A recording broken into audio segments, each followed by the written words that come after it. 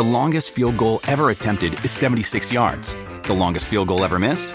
Also 76 yards. Why bring this up?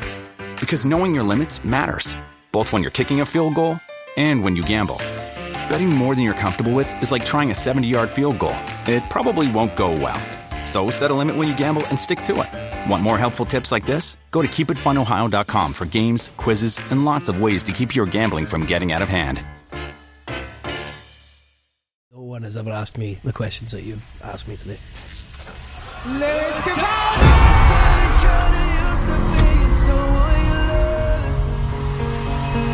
Releasing new music first time in like 3 years. This time I'm shitting myself. Why? I remember that video of you doing you found out your net worth. Oh yeah. There's 10 fucking million quid sitting about somewhere. Where the fuck is it? No label would ever tell you that is the strategy to become successful. You can fully just put a picture of you with a towel wrapped around your head and these stupid glasses on with your top off on a big massive poster on the tube. It's less about being like a polished fucking pop star or whatever. People see through that shit. You are living an extraordinarily unhuman life. What is the reality? I have really bad anxiety. It never reached a tipping point until after getting famous. I fucking hate recording albums. Despise doing music videos. I only do all that stuff because playing live is this fucking unparalleled thing that you can't compare it to anything else. So like when that was making me feel shy, if it's like, fuck, I don't know if I can do any of this shit anymore. My dad gave me a lift home from the airport one night and I was twitching like fuck to the point where he started crying in the car. I couldn't concentrate on work I was doing because I was so convinced that I was going to die. What is the question that no one asks you that would reveal the most untapped answer? I think...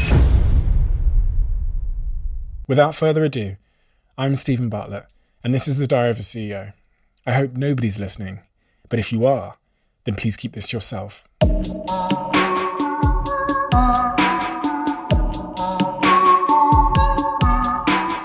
Lewis. Hello. When you look back, and I was reading about your childhood, I found it really fascinating. When you look back at those early dots that I think sometimes in hindsight we can connect and go, that was the reason I became the person I am today, or that was a really significant early moment. What were those first early dots that you connect and go, that's why I ended up where I am today? I think for me, it's probably... The first one I can remember is like... I remember just being on holiday in France. We used to go on these mad, like, caravan holidays in France. Me, my mum, my dad, and my 2 older brothers, my older sister. And there was like, I don't know, for some reason I had become obsessed with Queen. I must have been like 4 years old. But like we got like a CD in the, like one of the, remember those free CD newspapers? Like, oh yeah. Where you would pull out and stuff. So we got that. And it had like We Will Rock You by Queen on it. And it had We Are the Champions as well. And I remember like I became obsessed with it. And I was like listening all the way through down to where we were going. So we drove from Scotland to France. So it was like, I just remember listening to that constantly on repeat. And then I don't know if I'd ever showed an interest in singing prior to this or being a singer or anything like that. But I remember we were at like one of those like a band was playing. It was like a karaoke thing, like one of the family entertainment nights or whatever. And for some reason I just like asked if I could go up and sing We Will Rock You by Queen. And it was glad, and I went up and I did it, and there's a picture of me doing it. Like I'm tiny and I've got this microphone, and so I did it, and then I think I got a buzz for it or whatever, and for whatever reason I asked if I could go back up and do another song, and I did another song, and it was like, for me that's the first kind of memory of like like singing and getting a buzz for like, oh, I'm up here and I'm doing this thing in front of people. It's like, again, I have no other memory of like singing prior to that, but this was like just the first time I'd ever like got up in front of people and sang and been like, oh, this is like a wee bit of a buzz, like even at 4, do you know what I mean? Which is mad to think now, but like, yeah, I don't know what sort of possessed me to get up and do it, but it was, so that must have been fucking, I don't know, like I would have been like 2000 or something maybe, that happened. But yeah, I still can't like put my finger on why I did it or what the reason was for getting up on it, but You're 4 years old, 4 years old. Yeah. So it was a strange one. and it was like a party or something. It was like you go on these fucking. It's kind of like these kind of package holidays that you go on with your family, and they have like kids clubs and they have like entertainment nights. So it's like everyone kind of congregates in this theatre kind of bit in the middle, and it's like I don't know, they have a band on and they have like I don't know, a fucking puppet show or some shit like that. I don't know. I can't really remember. I haven't been back since. Do you know what I mean? I don't often They've hang not around booked them. you. No, yeah. They didn't book me back. But yeah. So then it was like, yeah, it was just that. That was the first time we did it, and it was, yeah. I can't put my finger on why. What were you like at that age, at that sort of under 10 age, in terms of confidence? And because to say, you know, I want to go up on stage and sing in a group of front of strangers seems like quite an abnormal thing for a child to volunteer to do. Totally. I think prior to being like 10 and prior to like, I don't know, yeah, prior to going to high school or whatever, and that, maybe not even like that, but like when I was younger, I was definitely quite like outgoing, I'd say. Like I was quite.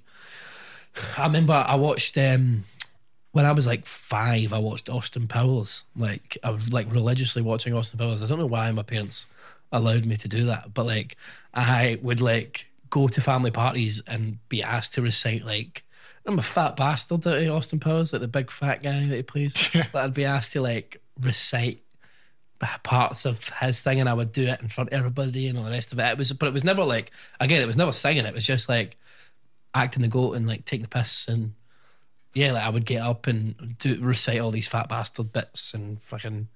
So yeah, I was definitely like an outgoing kid, I think. I definitely liked to be. I was probably loud, and I kind of liked to be like. I guess I kind of like people.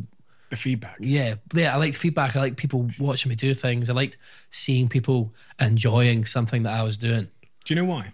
I don't know. It's a strange one because I never put much thought into it when I was 5 or whatever. But I don't know if it's like, I don't know if maybe like making like my parents laugh or something made me feel like, oh, that's a buzz or whatever, or like, I don't know. Yeah. I've sat here with quite a lot of comedians, you know, Jimmy Carr, Russell Kane, Russell Howard. And that's been one of the really fascinating things for me, is like trying to find out why at a young age they got a real buzz from performing and making people laugh. And actually, I think it was Jimmy Carr that said something to me. He said, instead of, you know, because there's this kind of stereotype that you do that because you're depressed and you're trying to, I don't know. But Jimmy Carr said to me, when you see that behaviour in a comedian, don't ask them if they're depressed. Ask them which one of their parents were they trying to cheer up. All right, wow, interesting. Yeah, that is interesting. I don't know, my parents, when I went to a therapist a couple of years ago who had said my mum's mum died when I was 3 of like cancer. Not like cancer. It was cancer. But so sorry about that. So, and then a year after, her aunt like committed suicide. Who was my mum's sister, my aunt, committed suicide. So my mum lost her mum and her sister in like within a year of each other. So I don't know if maybe that's like, I'm quite like a hypochondriac, and I'm kind of like, I always think I'm ill or dying. And when I was younger, my mum used to tuck me in, I used to always be like, have you locked the doors? Like even when I was like 4 or 5 or whatever. And a therapist told me that was kind of like, that might be because of like being exposed to like the fact that people are gone. Like people disappear, people aren't, like, I was aware of what death was at a young age. So I don't know if maybe that's like having seen like that sort of profound sadness in my mum when she's like lost her mum and lost her sister. I don't know if maybe that's... Was it profound sadness that you saw? Oh, for sure. Like, I mean, it's obviously... I mean, I can't imagine losing my mum at this... I mean, I'm 25. My mum would have been 34 when she lost her mum. So, yeah, for sure. Like, I have, like vivid memories, like, going into my mum's room and she was crying in bed. I think this might have been when my aunt died. But her crying in bed and talking about, like... And then being, like, having to tell me, oh, like... your aunt had passed away or whatever, or like I wasn't fully aware of what was going on, but I just saw her so like heartbroken and so so distraught that this happened. So I don't know if maybe it's an interesting thought of like, I don't know if maybe that's fed into it and like me doing anything I could to like either cheer them up or distract them or whatever. I don't know. But yeah, it's an interesting train of thought. How old were you when that happened? I was 3 when my gran died, and 3 and 3/4 when my aunt committed suicide. So I was young for sure. It's really, I don't think people realise how much kids can feel the pain of their parents. Totally. I had an incident with my sister-in-law and her and my niece, where probably the instance that taught me this lesson, where my sister-in-law was crying, was upset about something, and I just looked down at my niece, and my niece is glued up at her, and my niece explodes in tears as well. Yeah. That kind of relationship we have, like of intuitively knowing if our parents are feeling something. Totally. Of course. I think it is. Kids do. I mean, it's a thing now where people are kind of talking about more. Kids see a lot more. I actually watched that Joe Wicks documentary a few weeks ago where he was talking about his parents' addictions and things. And he says, like, yeah, kids see so much more and are aware of so much more than we actually know. And I totally agree. Because even now, if I'm at a funeral, it could be for someone I have never met in my life, but my mum knew them. If I turn around and my mum's crying, I'll start crying. Yeah. Like it's like something that's like obviously learnt.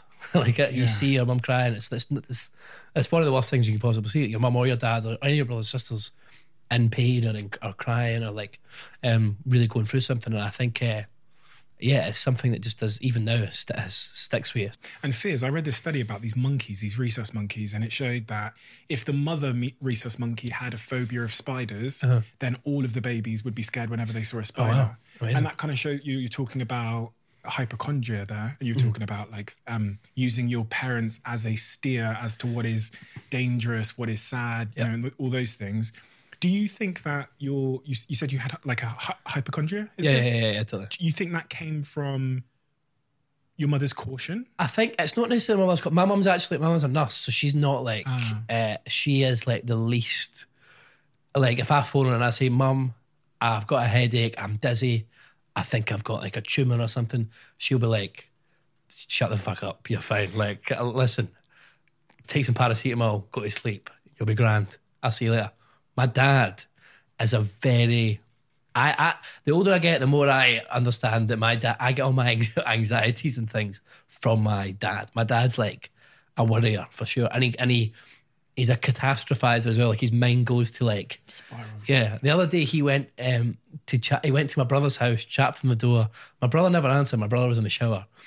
And my dad had convinced himself there was a gas leak in the house, and my brother, like, an immediate jump, like, no like stepping ladder to that. It was chat the door, no answer, chat the door again, right, gas leak, something's wrong, bang in the door. My brother comes out, and I tell him, he's like, what the fuck are you doing? This is like mental. And my dad's, but that's like, I mean, it comes from like an amazing place, but it's something that he just has in his mind. And I think he's a hypochondriac as well, and he kind of has, I think I've learned that from him in the sense that he's a worrier in that sense. But I do think that, because I had never thought about my aunt and grandmother passing away as like a big thing in my childhood. Which now when I say that out loud, it sounds mental, because when I'm like, oh, it wasn't a big thing or whatever, but like, so I think it's probably that, like that sort of like awareness of death and awareness that you're not around forever, and your parents, like, because then immediately I'm like, oh, my mum's passed away. Like, my mum will probably, like, do you know what I mean? That's immediately in your head as a kid. So, like, I can't remember why I got onto asking her about like locking the door when I was a kid, and she was, have you locked the door? I don't understand, and I still don't remember how that became a thing. But yeah, no. So I think I definitely get a lot of my hypochondria and my worry and my anxiety from my father. And my mother's quite calm, cool and collected. If I'm the older I get, the more I'm realising that. Do you know what I mean? But yeah. I sat here with a guy called Jack Mate, he's called, and he talked about health anxiety and OCD, and he really opened up about it. And people use these terms flippantly. They say, I've got OCD, or I'm a hypochondriac. And they use them so flippantly to describe like the tiniest little, something's not neat, I've got OCD. Or, you might find a lump and go, oh, it's, jokingly say it's this. And then someone will flippantly say, oh, you're a hypochondriac. Yeah, totally. But the reality of being a hypochondriac or OCD is, as Jack taught me, is very, very different.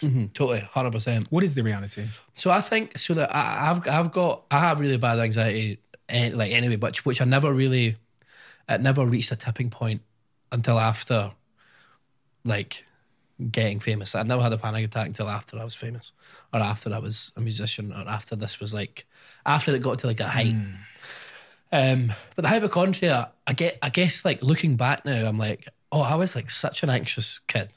But then, because now I understand it a lot more and I've gone to therapy and I speak about it with people and I'm trying to learn a bit more about it, I kind of look back at things I did and realised that the behaviour was the result of anxiety. But that hypochondria thing was probably where it all started. And it was like, I'd be walking around school like moping and fucking like sort of like blinkered view on everything, and I was just like couldn't concentrate on work I was doing because I was so convinced that I was going to die and that I had this fucking horrible disease and that I was going to be over and I was going to have to go to hospital. I was going to pass out or have a seizure. I've never done, none of that has ever happened to me. I've touch wood, never been in hospital for anything serious.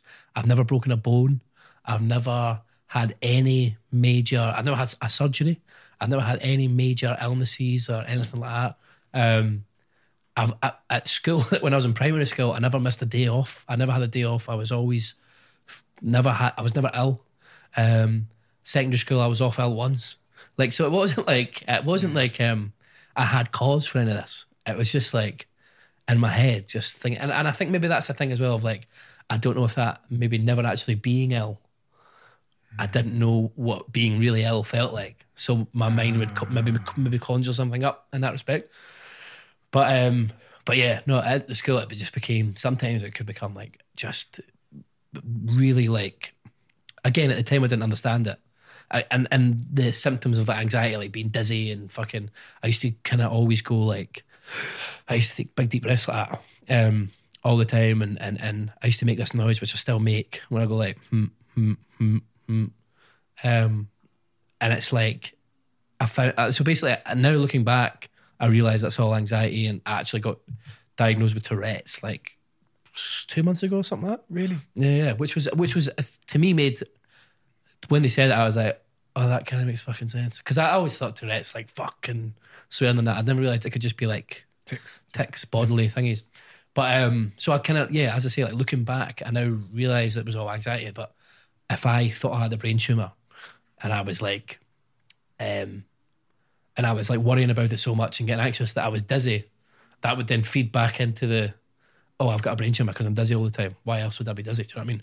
I even got so bad a couple of years ago that I went and paid for an MRI scan, cancelled. I was meant to play Austin City Limits Festival in Austin, and I just had to cancel the trip because my anxiety about, I think there's something serious wrong with me, had got so bad that I was like, I can't get on a plane and go to Austin and be away from home. I need to go get an MRI scan, or I need to fucking really see what it's sorting about. So I went and got it, and obviously there was nothing in my head.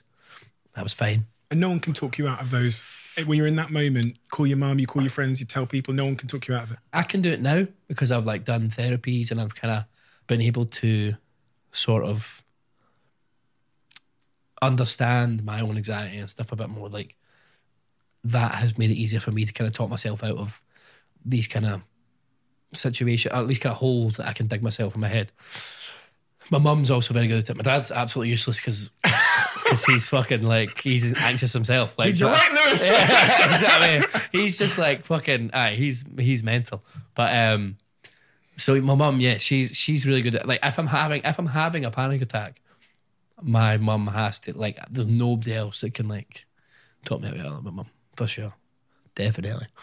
Like that, by the way, my mum has had to sleep in my bed as recently as like a month ago because of how bad my anxiety got at one point. But I think that was alcohol related. I had been on a bit of a bender the couple of days before. But like, it gets to a point where I'm like, I can't envision, like, I can't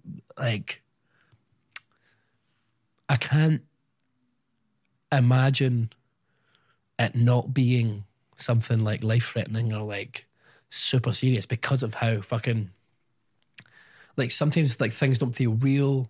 Someone will say something to me and I won't understand what they're saying. Like, it's fucking, it gets like proper intense. But yeah, that's kind of the hypochondria as I've got older is lessened. It's only when I start to have a panic attack or like I start to get really anxious that I'll go, right, I think so. I'm dizzy. It's probably anxiety. You're fine. And there's a voice in the back of my head that goes, but what if it isn't? What if there's something really wrong with you? What if you're about to pass out? And then in some situations, I get, my head tells me like, oh, you're about to have a panic attack. You're going to have, like, and that is enough. Like, that's enough hypochondria. Like, it's mad.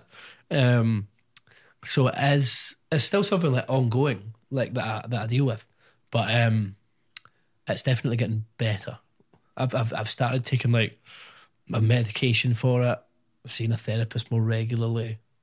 Again, the Tourette's thing was like a good sort of, and it was kind of nice to hear because I started doing this bad twitch my shoulder. It's actually okay today, but that became so like bad that I was like, this has to be fucking something serious, like motor neuron disease, Googling all that shit, and like again, just the wheels starting turning and all the rest of it. So that finding out the Tourette's thing was like a nice sort of like, oh, that's okay, that's cool, because I don't mind, like I never really think that like I have like a mental illness of any sort. I just think sometimes I get really anxious and it's fine. Do you know what I mean? It's like, it's just one of those things, but I don't see it as like this big thing. I'm quite like, I'll talk to anybody about it. If I'm having a panic attack in the room, I'll be like, I'm having a panic attack, by the way. So just do with that information what you will. And you said that on stage before? Yeah, I've done it on stage. I had a couple of panic attacks on stage. We played, and we did an arena tour in March 2020, like right up and like just before COVID kicked off.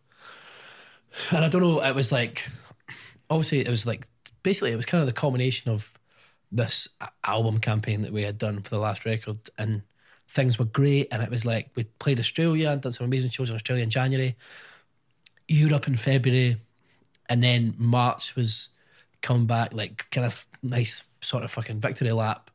Look what we've done, this is great, arenas, can't believe we're doing this in first album, amazing. It was the worst 2 weeks of my life. Like, it was fucking shit. I hated every minute of it. Like, if you look at videos of me on stage, I'm doing this twitch that was so bad that it was just like, I couldn't speak between songs. I had to stop songs and start them over again. I saw lots of tweets being like, one tweet in particular that was like, oh, Lewis was fully on cocaine, like fucking, there's like twitching, fucking all that shit.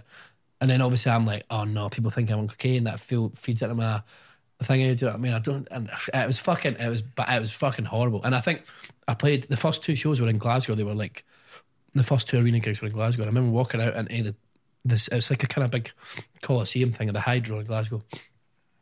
And it's like, I remember walking out into the middle of the arena, empty arena with my mum, my dad, my sister, and looking around and being like, oh fuck, this is like, it was just, I think things had got to a point where they were bigger than, like, I was seeing how big it had gotten. Like, do you know what I mean? It was the first time because the way it worked was my songs had gotten, we were kind of always playing catch up with ourselves in terms of the size of venues we were doing. So like when we could have done 2,000 cap rooms, we were doing 1,000 cap rooms, and then like so on and so forth. So it became like, it was kind of nice because I was like, oh, this is great. Like, songs flying. Like, that next song's done really well as well. Like, we're playing these nice rooms. The crowds are mental. This is class. And I think, yeah, the arena was like, the arena shows were like, oh fuck, this is real. This is huge. There's a difference between 2,000, because that's another thing I've got a bit of an issue with, especially in the UK. It's really hard to go from 2,000 capacity rooms to 16,000 capacity rooms. It's like, there's very rarely in between.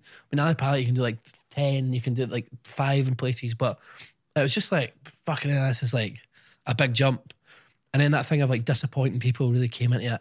And then just like, I don't mind being a support act. I always love, because if I'm shite, no one gives a fuck, because it's like, who cares? Who is this guy? Like, do you know what I mean? We supported Sam Smith on tour, And like they were really gracious and had us on, and but everyone's there to see Sam. No one's there to see me. Like, do you know what I mean? So if I go out and have a shite gig, it's like, grand, I'm fucking off. This is great. Do you know what I mean? So, but when it's like people have bought a ticket to see you, it's not a festival where there's loads of other people on. You're there to see you. It just became quite. It was quite an intense. How old were you then when you walked out with your family into that gig and you looked up at the stadium? 23. You're 23. Yeah, 23 years old. It was it was intense. I think it's because as well, like, I just maybe I think in my head I was like, oh, you can't.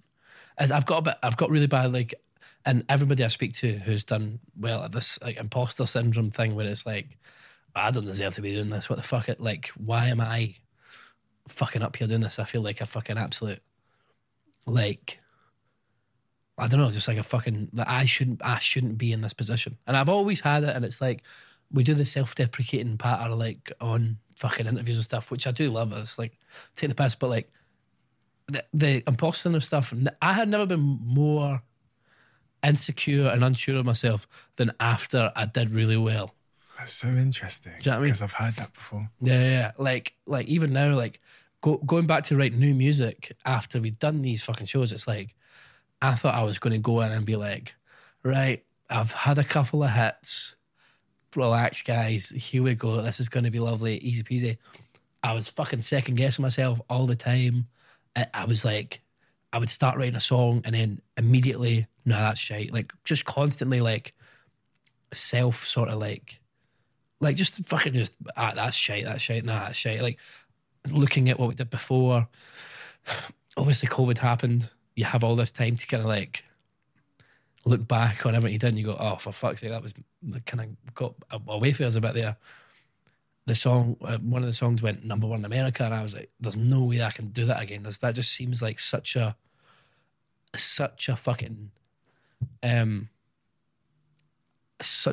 climb and something that I'm just not capable of. It feels like someone else did it. Do you know what I mean? And now I'm like, You're comparing yourself to that person. Yeah, I'm like lumped. It's like we were saying before, like that thing of like, even now coming on to do the interviews and stuff, it's like, fuck, I don't know if I can do any of this shit anymore because it's been fucking ages. It's been like 3 years. Do you know who sat here before you was Bear Grylls? And Bear Grylls said to me, he said, the more successful I've become, the lower my confidence has become. Because Bear Grylls now when you, like, if your mate eats something crazy or does something crazy, you go, who do you think you are? Bear Grylls. He's actually become synonymous with the word. Like, so his identity is this like extreme, whatever. And he's now looking up at his own identity going, how the hell am I ever going to be Bear Grylls? Totally, And it was crazy to hear him say, like, his confidence is at like pretty much an all-time low because of his success. Yeah. Because he's competing with his own accomplishments, which is totally not an easy place to be. No, 100%. And I totally agree with that. I feel like as well, it's such a weird position to be in because you walk into a room, like, and it's people like, this sounds wanky as fuck, but like, I have to assume in some regard that people around my age have at least heard about me in passing. And I always just assume, when I go in a room, I just assume people in that room don't like me. Like, that's just my... Don't like you? That's my, like, default position of, like, I don't know why it is, but I just, like, it's just something I always have, and I always, like, if I go to a pub and, like, I'll walk in a pub, like, I'm like, oh, fuck. And people probably, like, walking up to the bar, or, like, if someone comes up and says hello and I'm speaking to them and I take a picture with them, I think, oh, everyone else in this pub probably thinks I'm a wanker. I don't know. It's like, I don't know if it's like... When did that start? Maybe, like, towards the end of 2019, probably. Yeah. And don't get me wrong, like, I fucking... Being famous is fun. It's great. Like, do you know what I mean? Like, but why do you think they're not going to like you? I don't know. It's just like, I don't know what, I just assume that they've probably seen something online, like a video I've done or an interview I've done, or they've heard the songs and they think, oh, his music's shite. Or they've seen an interview and they think, oh, I fucking hate that, can't stand him. Yeah, I don't know. I just always assume that people have got this, I don't know, this view of me that they maybe don't like. I don't know. I couldn't really put my finger on it. Why? Like, I don't hate myself. Like, I think I'm all right. Like, do you know what I mean? But I think it's just I don't know. I don't know if it's maybe that thing of like being like in the public eye, like you're so fucking exposed to like all this shit, and it's like Yeah, it's just a bit. It's a bit of a. I don't know. It's a bit of a. You walk into a room and you feel like, oh fuck, this is. Do you feel like it? Because I've started doing Dragon's Den now, so.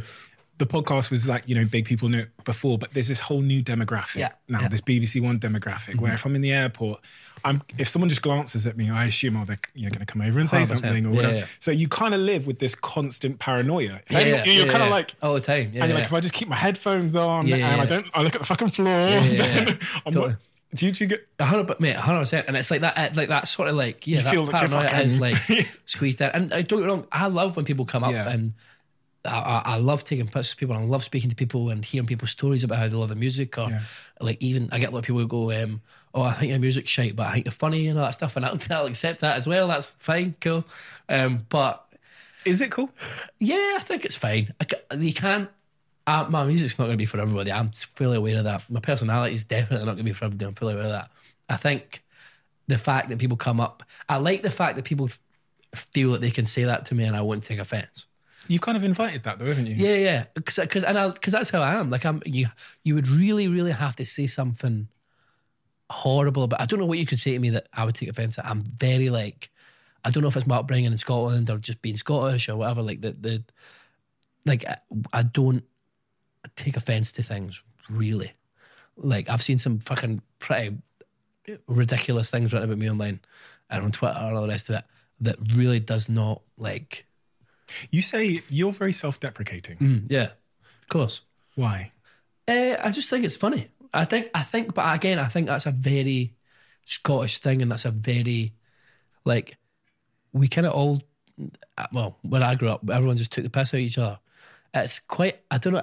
It's quite a bad thing, and not a bad thing. It's gone.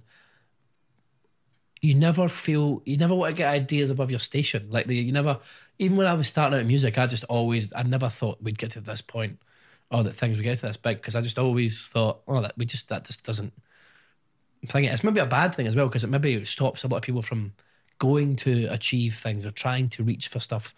Like I've said before, like if I hadn't met my manager and my label and stuff, I would still be in pubs just playing tunes at the weekend and all the rest of it. It's not like, or I'd be playing weddings and stuff like that, because I would just not assume that this was on the cards.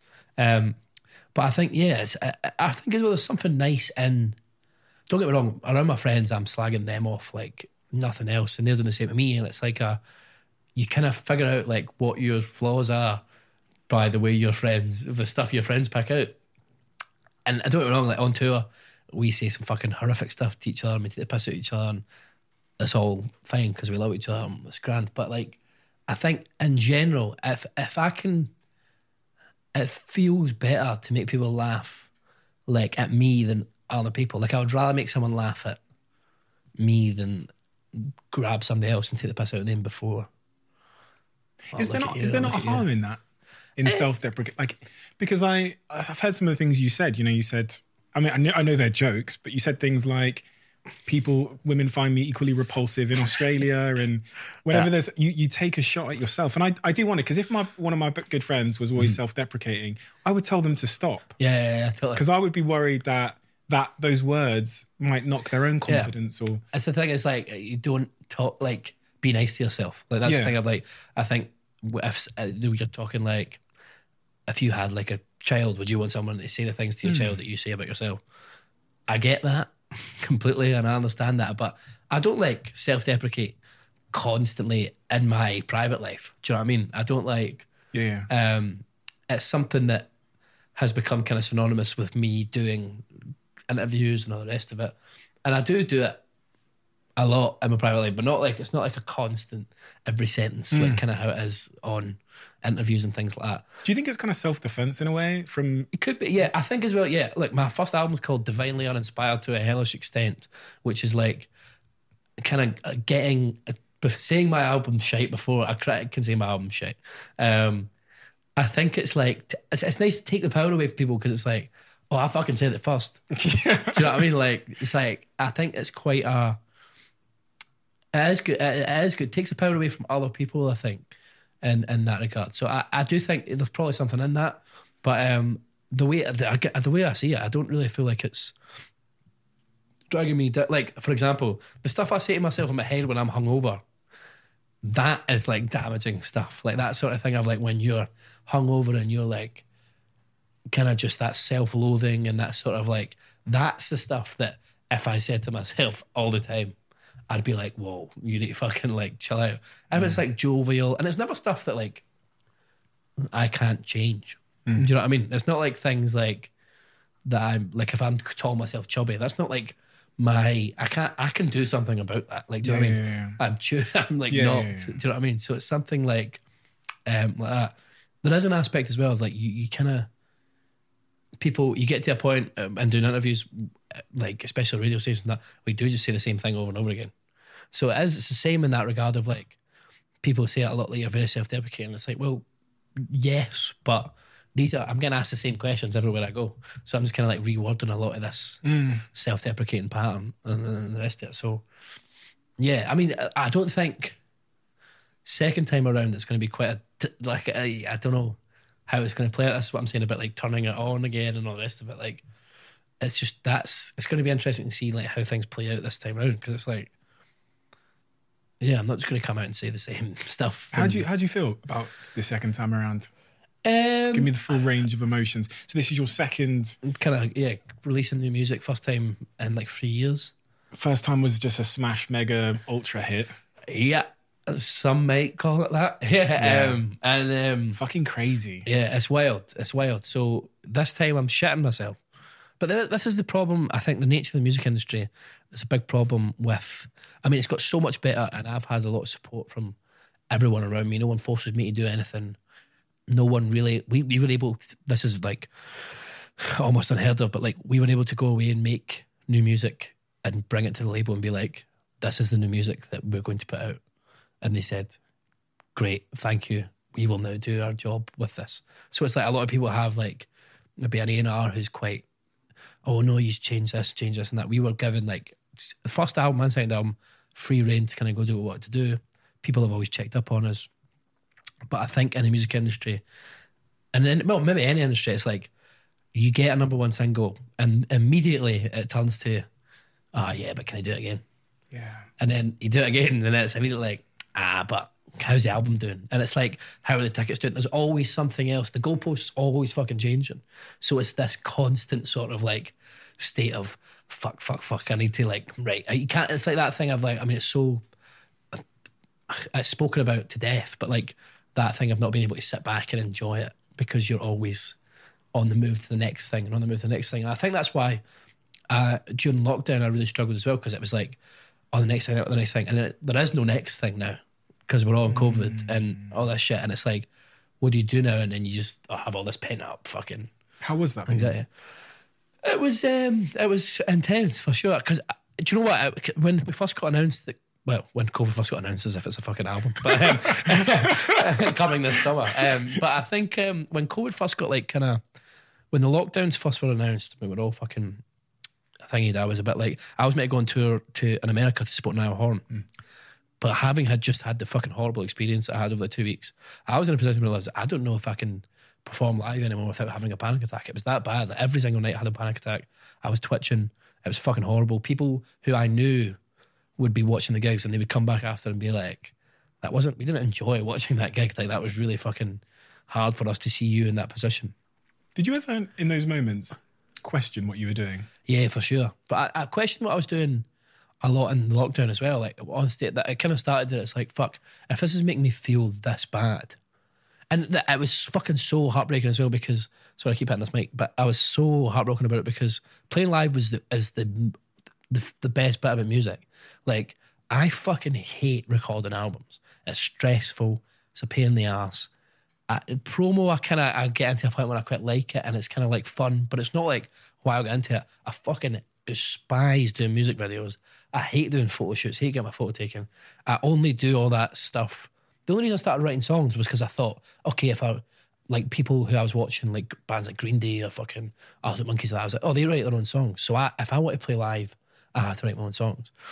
So like the only reason I do any of this other shit or put up with any of this other shit is because playing live is this fucking unparalleled thing that you can't compare it to anything else. Takes you back to being 4 at that karaoke gig, right? Totally, 100%. And it's that same buzz every single fucking time. Like, do you know what I mean? I mean, unless you have a fucking shit gig, then it's terrible. But and then you're depressed for like 3 weeks. But yeah, that buzz is just unbelievable. So like, when that was making me feel shy, I was a bit like, oh, well, this is fucking horrific. And it was like, I don't know how, if this is making me feel this bad, why continue to do it? And then at times making new music and stuff, I was like, when I would get really down on myself, I'd be like, fuck, is this actually worth it? And the rest of it. I never actually got to a point where I was like, oh, I'm going to quit. Or like, I don't think it was ever something that was serious in my mind, because I've literally never done anything else. And I would be fucking useless at anything else. I'm a lazy cunt. Like, seriously. And I know that sounds like I'm being self-deprecating. I am just aware of that as a genuine flaw that I'm trying to take the steps to correct.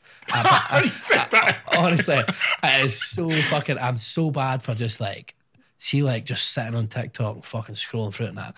And I think as well, getting to the position I got in with the first album, I was like, fuck, now I can like really fucking be lazy. Like, now I can turn this shit fucking right up. It was wild. So like, at points I was just like, fuck, did I just do this and that? But I think for the most part, I was never seriously considering like stopping, like completely.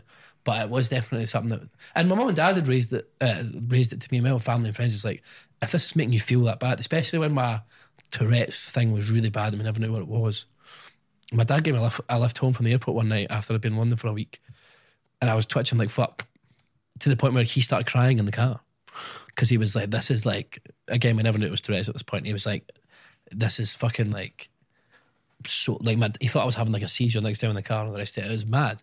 So like, they were obviously concerned, and they're like, why, like, just stop, don't do this if it's making you feel this shit. You never had any of this anxiety or anything before this all took off. But then again, when I went to therapy, I was like, oh, I actually did, but this kind of just tipped it over the edge, maybe, where it became like panic attacks and stuff like that. The live thing was really a big thing. We went and played the Grand Prix in Abu Dhabi in December of last year, just like a set, and I was really worried about that. And then we went on stage, and I never had any of those issues. Like, I didn't twitch, I didn't have a panic attack, whatever. And I came off, and I was in the toilet, and I was like, I could have fucking burst into tears, just because I was like, oh, thank fuck, I can actually do this still, and not be fucking twitching, and not be fucking terrified, and not all this shit. Do you know what I mean? So that was like a big thing. But yeah, over lockdown and stuff, I definitely thought, initially when it happened, it was such a relief, because I was like, oh, thank fuck, I don't have to go away and do this tour with Niall and then go and do festivals. Because it was like, it kind of gave me a moment to kind of address it. And I know now, saying that, obviously no COVID did, and all the stuff that happened, and people lost jobs and all the rest of it, that feels like a selfish thing to say. But at the same time, it's like I don't know how much longer I could have kept up having a panic attack every single fucking night on stage, and just like, because it was like fucking, it was like I was suffering for sure, and it just wasn't fun. But again, it was like, I would come off stage and I'd be absolutely, and then I'd be like, oh, I'm not having this panic attack. I got to a point where I was having panic attacks because I was anticipating having a panic attack. So much. Do you know what I mean? So when you get into that cycle, I think you're in real trouble, because it's like, if you go looking for something, you're going to fucking find it. Do you know what I mean?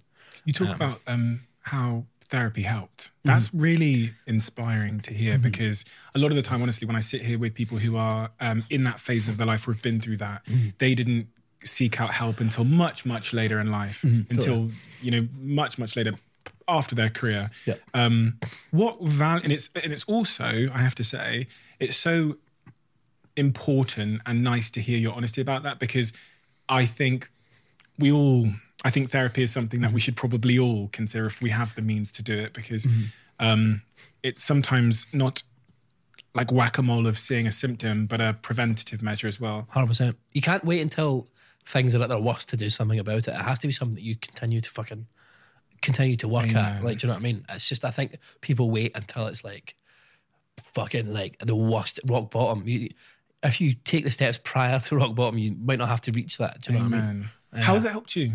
And what has it taught you? Because, I've had a few. I've tried a few different therapists, and that's the thing as well now. It's like you kind of go to like different people when you kind of walk out. I think a lot of people might go to a therapist and go, oh, that doesn't work for me. But you have to kind of find the Like person. dating. Yeah, exactly. So you have to find the person who's right for you. And I'm still like, I've just started with a new one. Like, I'm still like trying to find the right person. But like, I think it's just, for me, it was all about like like the first one I did was like CBT. Yeah. Therapy for my anxiety, and I was like, it was just about understanding what anxiety is and why I'm having these, and what, like, looking out for triggers and things like that. It was very much about, because at the start, when you're just having panic attacks, you're like, oh, what the fuck is going on? This is mental. Like, why am I feeling this? And then every sort of feeling you get when you have a panic attack spurs it on even more, and it becomes this big fucking massive thing. And I think when I went to CBT therapy, and she was like, have you felt like this? Have you felt like this? Have you felt like this? Have you felt like... And I was like, oh yeah, all that shit. And she's like, oh, that's anxiety. And then I remember I used to, this passing out and seizure thing became a big thing as well when I was having panic attacks. And she was like, right, well, what happens if you have a seizure? And I goes, I don't know, I've probably got a hospital. And she goes, all right, so you're in hospital. What's the best place for you to be if you've had a seizure? And I was like, oh, probably hospital. She was like, right, cool. So what happens if you pass out? I goes, I'll probably wake up and I don't know, I'll probably go to hospital. And she's like, all right, what's the best place for you to be? So it's like, that's like fucking thing of just like really talking it out. And then I never knew what catastrophizing was, where it was like that sort of like snowball effect of Downward spiral. this thing happens, then this thing happens. So that was a big thing. And yeah, so just that. And then the second therapist went, it was the person who mentioned the thing about my mum's mum and being exposed to like death that young, and being around death that young, and kind of just that being a thing with my hypochondria and all the rest of it. And I just think it's so funny, like when they make you like speak out, like think like, so like me saying, her saying, so what happens if you have a seizure? And I go, oh, I'll go to hospital. And she goes, well, where would the best place be? Like, do you know what I mean? It's like So simple. But it's like so simple, but actually them making you say it, you go, oh, it makes so much fucking sense. And yeah, so it's been a big help. And again, it's like not something that I feel like, again, it's not something I ever saw myself doing, go to therapy and all the rest of it, but it definitely fucking makes me feel great. Like afterwards, you just feel like a fucking weight's been lifted off your shoulders. And I definitely, I like you say, I would, if you have the means to do it, it's something that I would recommend massively. I think it has helped me. Like it continues to help me. It's that thing of like, it's like anything. It's like you go to the gym to stay. Well, I don't, but you go to the gym to stay fit. Like for me, like going to therapy is like, can I go to the gym to kind of like help my mind just fucking work through things and having the awareness to know that you are living an extraordinarily unhuman life. And I say unhuman because we're not meant to have feedback at that scale. We're not meant to go into arenas. I mean, if we're probably from our hard wiring, we're probably meant to be in groups of 10 of people we know and love, you know, small communities, not going to arenas with tens of thousands of people. Absolutely, man. Absolutely. And I think that's the thing as well, is like understanding that this experience that you've been through the word traumatic is a fucking big word, but it is traumatic. It's a massive switch. Like I was fucking playing pubs at weekends to earn money, and I was at college doing music and the only reason I did it was because I was lying on my bed one day and my dad says, what are you doing after the summer? And I goes, oh, I don't know yet. I was just going to play gigs. And he was like, oh, you fucking work out something. So I phoned my friend Adam and was like, what course are you doing? Oh, I'm doing this music course. Went and done that. So I was just fucking like pottering around, and then this shit just kicked off. Do you know what I mean? Was your hope for life then? If we go back, because we did skip past that part.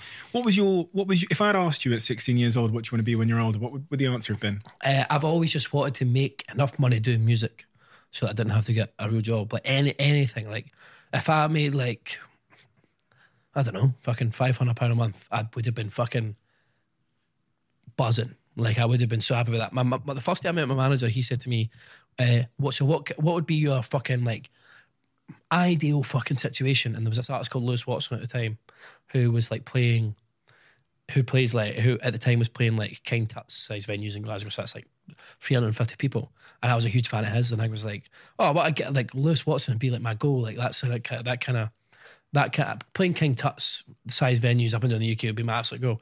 And my manager was like, I think you could be doing arenas. This is the first day I met him. I think you could be doing arenas. And I was like, shut the fuck up, like tongue pish, whatever.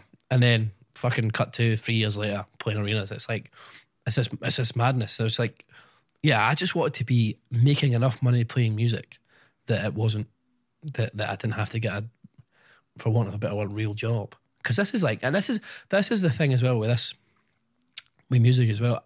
This is a fucking one of the easiest jobs in the world. This is a really easy job. The actual job part of it. It's the famous side of things. It's like that causes the anxiety and stuff like that. The actual job's a fucking breeze. One of my best pals is a grave digger. Like, do you know what I mean? That's a fucking hard job. This is a piece of piss. Like, this is great. But it's the kind of the pressure you put on yourself, the fame and stuff like that. That's like and I fucking hate being like, oh, fame, man, it's really tough.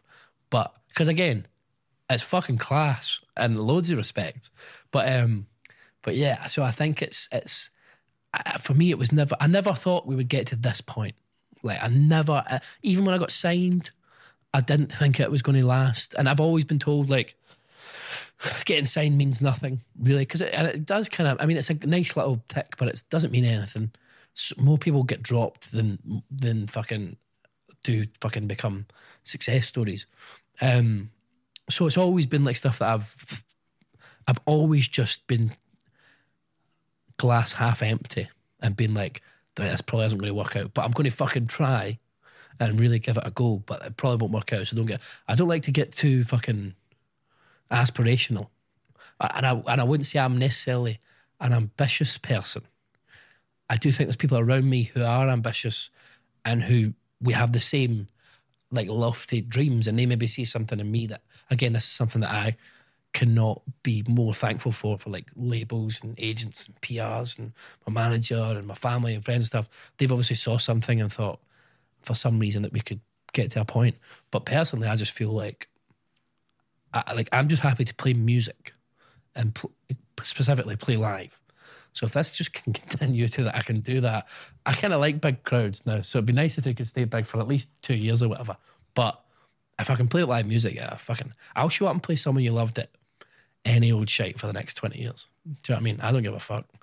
I'll do that, man. Do you know what I mean? Because it's a buzz. But yeah, I don't know. I just think I've always been that. Oh, this is probably the end of the road here. This is probably as big as it's going to get. And it's just like even when we started doing well in terms of like selling tickets for gigs and stuff, I never ever saw myself as someone who's going to have a top 40 single. So this is after selling out tours and the rest of it. I just thought, oh, we could maybe squeeze a top 10 album. That was like my big thing. I was like, if we get a top 10 album, I'll be fucking happy. And then it just fucking took on a life of its own.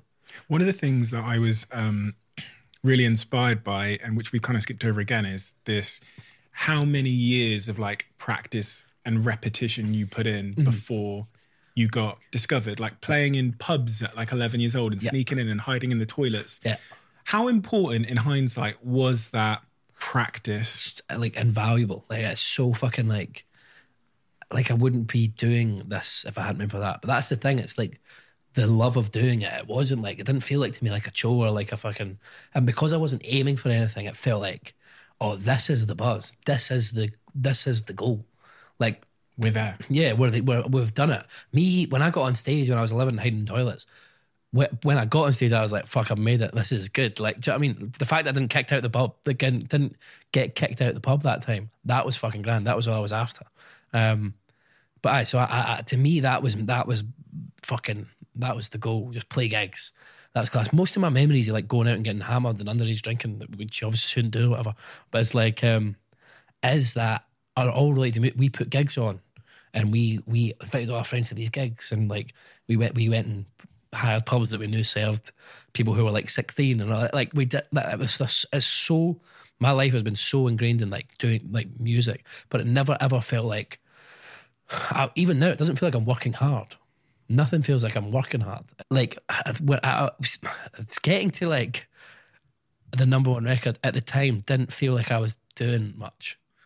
I just felt like I was, because I fucking loved doing it, I didn't feel like I was working really, really hard. Again, I think it might be something to do with the fact that my brothers are like electricians and my dad's a fishmonger, mum's a nurse, and I know what I can see like a proper day's graft compared to fanning about all day and niddling on a guitar and all the rest of it. But like, I just never saw it as like fucking, oh, I'm really in the pits here and I'm fucking like, I just didn't feel like I was working hard. And that goes back to like being in those pubs and being in those like shite bars when Neil was listening to you, or playing in a restaurant, even when I was thinking, fuck, if I was eating my dinner, I wouldn't want to hear me fucking singing. Like that shit was like, and I think that's a lot to do with like you have to develop a thick skin playing in a pub, because someone will shout your fucking shite at you non-stop. When you're 11. Well, maybe not when you're 11. But when I started hitting puberty and the cute factor went away, it was like things got dicey for a bit, for sure. Things were an issue. But yeah, I think that's what anytime I say I meet people like young guys or girls or fucking whoever that wants to be a musician, and it's like, what did you do or whatever, it's just play gigs. Just immediately go out and play a gig. Don't focus on, a lot of people are like, oh, I'm going to look this way and I'm going to fucking, this is how we're going to perform on stage. And it's just like, just go do it. Just go play gigs. Don't worry about releasing. You don't have to release music. I never released a song. I never did like an official release. Like any, like fucking, the first song I ever released was Bruises, which was on my album. That's the first song I ever put out. Like went and recorded. Like I went in a recording studio and did some demos before, but that was the first song I ever properly recorded. Because I'd been writing songs for fucking, at that point, I would have been 20 when that came out. So 10 years I'd been writing songs for. I'm 12 because I started writing songs when I was 9. So 12 years I've been writing songs for. I got to a point where I was just like, but it was never in my head about releasing music, because I was like, oh, I just want to play live. Like it was just this thing that I just kept doing in tandem with playing live. So for me, it's just like, that's whatever I say to people, just go do it and just go fucking get the experience. I remember going to college when we were 18, and like all these people who were really talented musicians and singers and fucking like, they'd never played a live gig. And I was so surprised by it, because they were fucking much more like technically gifted and all the rest of it, and better singers and all that shit than me. But the fact that we had played live so much, me and my friend Adam, who was a guitar player, and Paige, who was my ex-girlfriend, who is Love Island winner 2020, but she was the same. She'd done loads of gigs. Adam had done loads of gigs. I'd done loads of gigs. Like we all drove to Thingy together, and it was like that sort of experience and gigging that we all had became like, it was just so it was so apparent, like that sort of like kind of disparity. And not, again, these people are much better musicians and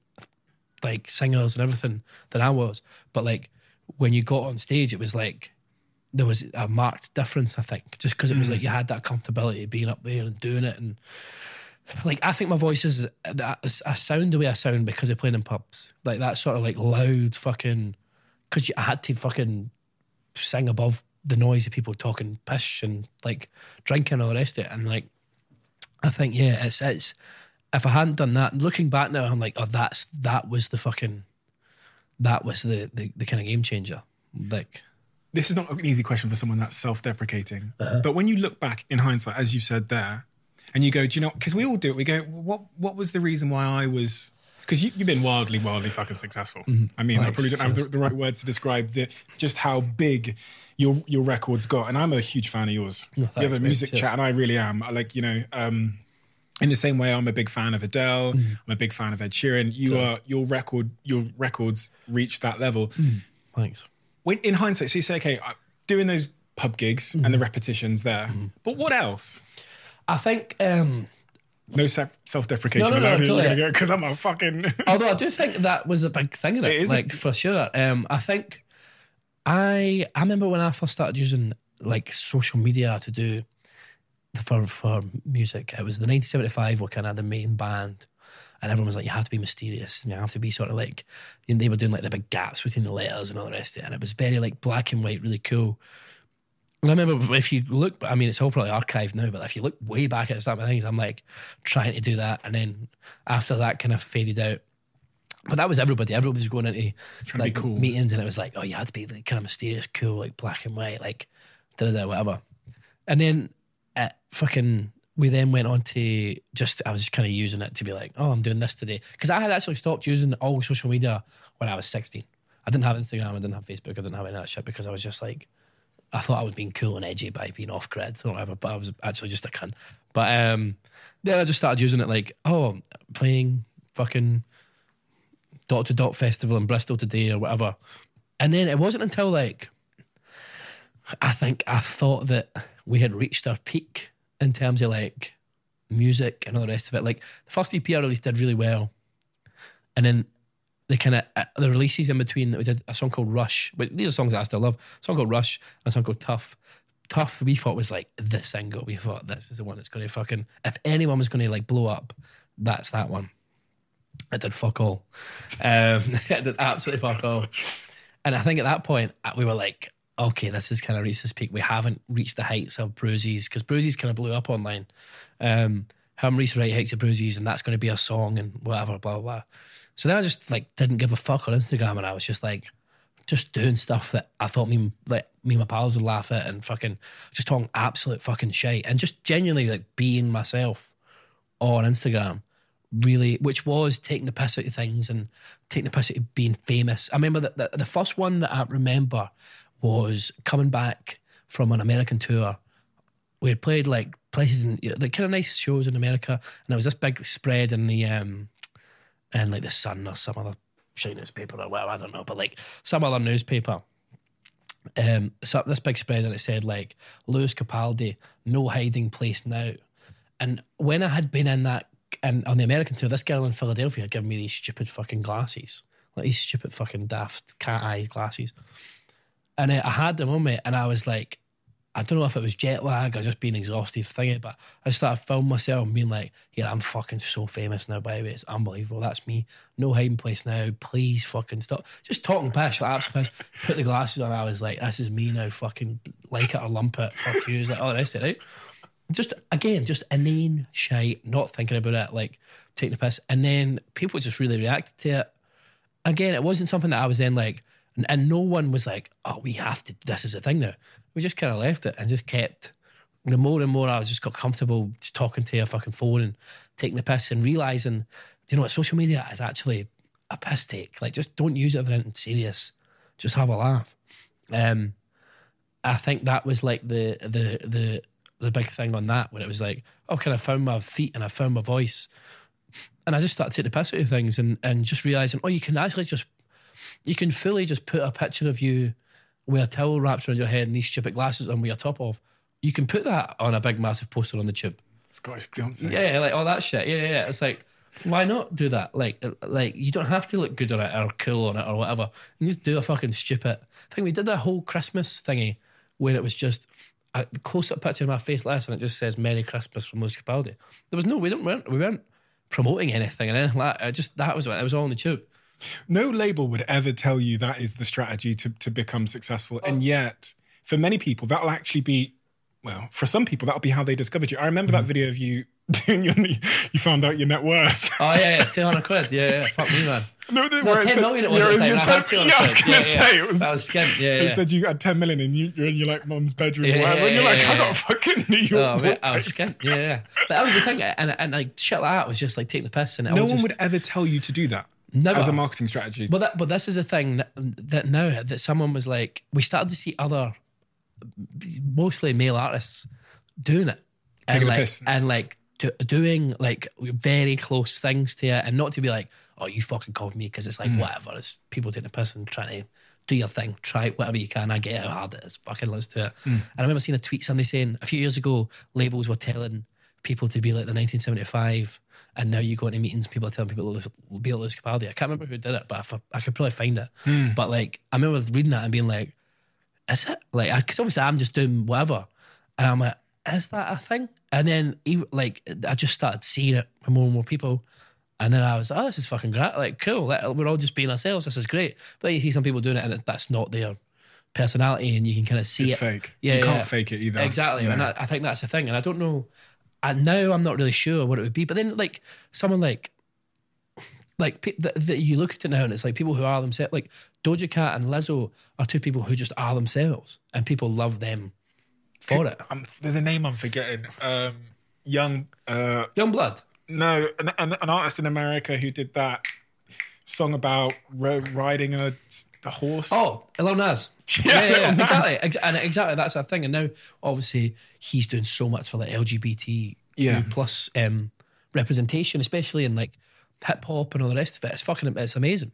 And I think, people who are, that's the thing now. You're seeing people who are themselves. It's less about being like a polished fucking pop star or whatever. People, because I think people now see through that shit. Like people see like.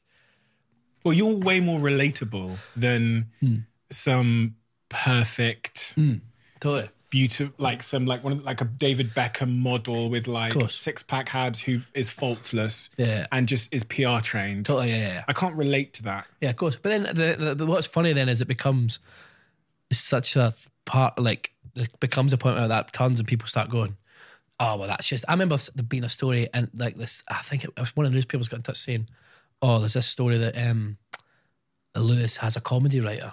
Is that true? Or took comedy lessons? And I'm like, if I took comedy lessons, I think I'd be coming up with better shit than fuck. I'm fat and I'm like farting and that. Do you know what I mean? I think I'd be able to fucking. I'd have better fucking material. Do you know what I mean? But not a bad idea. Totally, yeah, exactly. Get me somebody on the phone. Get me James Acaster on the phone or something like that. But like, it was like. So then that becomes like that. Then turns and it's like people are like, oh, he's trying too hard now. And you're like, I'm just doing the fucking same thing I was the last, like, do you know what I mean, for the last 10 years. But I think that people do, like when you can see someone's not being themselves, like when we were doing that and there was other people doing the same shit as us, it was like, that's not, I can see that's not you. Yeah. And that was like, not the name, that's probably a label that's been like, this is working like for that cunt. Yeah. Do this. Like, do you know what I mean? There's a juxtaposition with you though, because of the music you make. I'll be honest. So I heard your music first, loved your music, all that stuff. Then I'm on Twitter one day and I see this guy talking about his net worth and sitting in his like mum's bedroom being like, where the fuck is this money? Don't tell the tax man. And I'm thinking, that's the guy I heard? Because this guy is a comedian and he's not serious at all. And then this guy in the music is deep, profound, and serious and emotional. Yeah. It felt like two different people. So that's actually what made it even more like shocking, but cool in a weird way and surprising. 100%. And I think a lot of people had that. I never noticed that as like a thing. Like I never like saw that as a thing until people started pointing it out. It's like, you're not like your songs at all. Like, because I never really thought about it. Do you know what I mean? I'd always just fucking made tunes and then was who I was. Do you know what I mean? But it's easier to write about sad things, I guess. Like, it's hard to write about like... Has it always been easy to write about sad things? I remember reading about this moment when someone turned to you and said, how's your life going when you were like 18, 19? And that changed everything for you. Yeah, so up until then, I was writing songs and I'd learned how to like craft a song.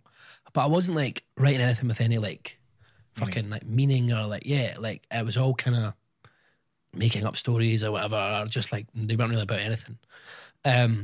And then you come in and you go into like co-writing sessions in London. I think I might have been 17 on my first one. And you go in and someone goes, oh, it's actually with a guy called Ollie Green, who I still see now and then on the list. He's a great writer, a great producer. And you go, like, so what's going on in your life, man? Like, how you doing? Like, what do I write about? And I'm like, what the fuck are you talking? Like, who are you? Like, I've just met you and you're asking me like how I'm doing and what's going on in my life. Like, it was almost like, I was like aggressive the way I was saying. I was like standoffish. I was like, who the fuck are you? Like, I just remember thinking that. And then over time, that becomes, you realise that's like the people want that, like, talk about that. And it's like, that's what makes great songs is like, if you have these, if you have these real stories behind them and these real emotions behind them.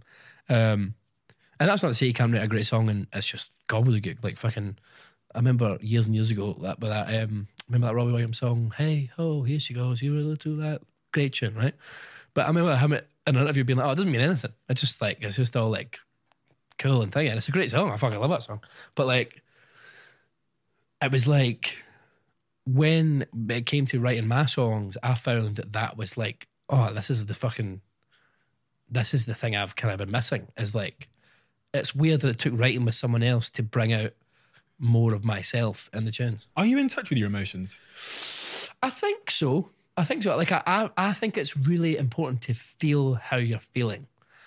So Meaning, like, if I wake up one day and I feel sad, I think it's important. Like, there's a reason I'm sad, and I should sit with it and feel it, rather than like, put it off or like not kind of explore it. I think it is quite important to like try your best to fucking just like not trying to put off being fucking sad just leads to, like, for me, a big fucking hole where you're going to like really you're going to just go off a cliff at one point. You can't keep putting it off or like going out and boozing instead of fucking dealing with stuff or whatever.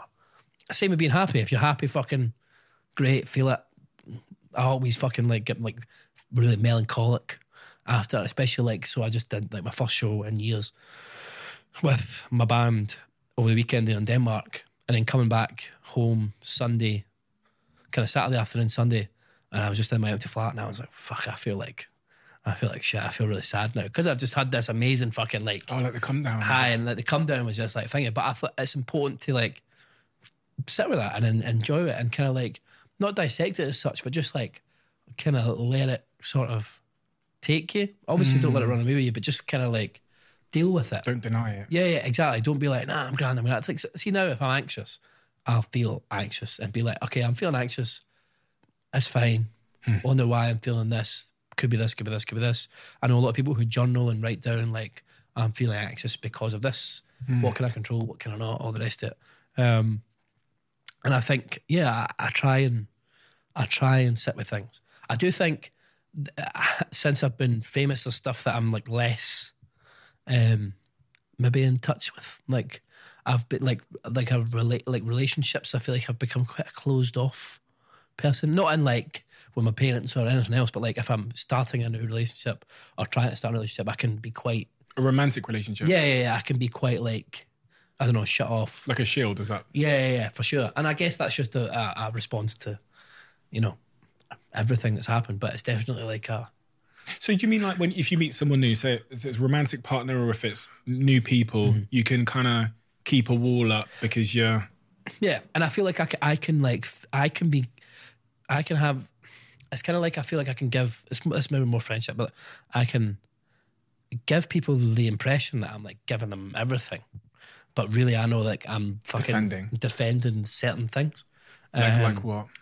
I don't know. Just like my own sort of like maybe like insecurities about things, my own worries about things. Because you think if you share that, then it's just quite a vulnerable position to be in. And then it's like you don't really know. You don't want to give that straight away. Yeah, totally. Because you don't know how they'll react to it. Totally, 100%. And it's like you don't really want to.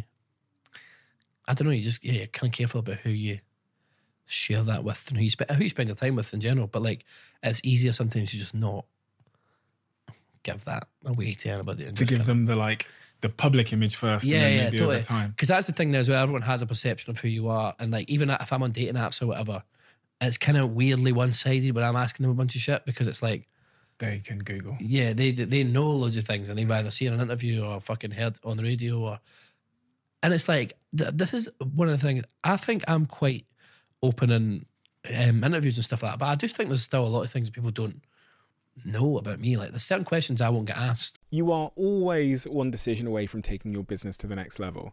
And a decision that's helped me to transform my business is moving over to NetSuite, who I'm excited to say are a sponsor of this podcast. If you don't know already, NetSuite is the #1 cloud financial system, bringing accounting, financial management, inventory, HR into one platform and one source of truth. It's reduced IT costs because it lives in the cloud, so you can access it from anywhere. And the cost of managing and running multiple systems because it's in one unified business management suite. My team and I don't have to worry about tasks being manual and clunky. And it means that I can be more efficient and to focus on more important things like bringing you the best episodes and guests on this show. So I become one of the 37,000 companies that have already made the move over to NetSuite. NetSuite has extended its one-of-a-kind flexible financing program for a few more weeks. So head to netsuite.com/Bartlett for a free product tour. Back to the episode.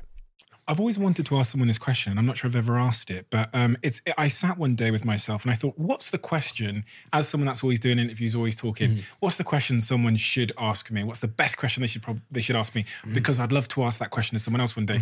And the best question I could come up with is, Steve, if I was asking it to myself, Steve, What is the question that no one asks you that they should be asking you that would reveal the most interesting, untapped answer?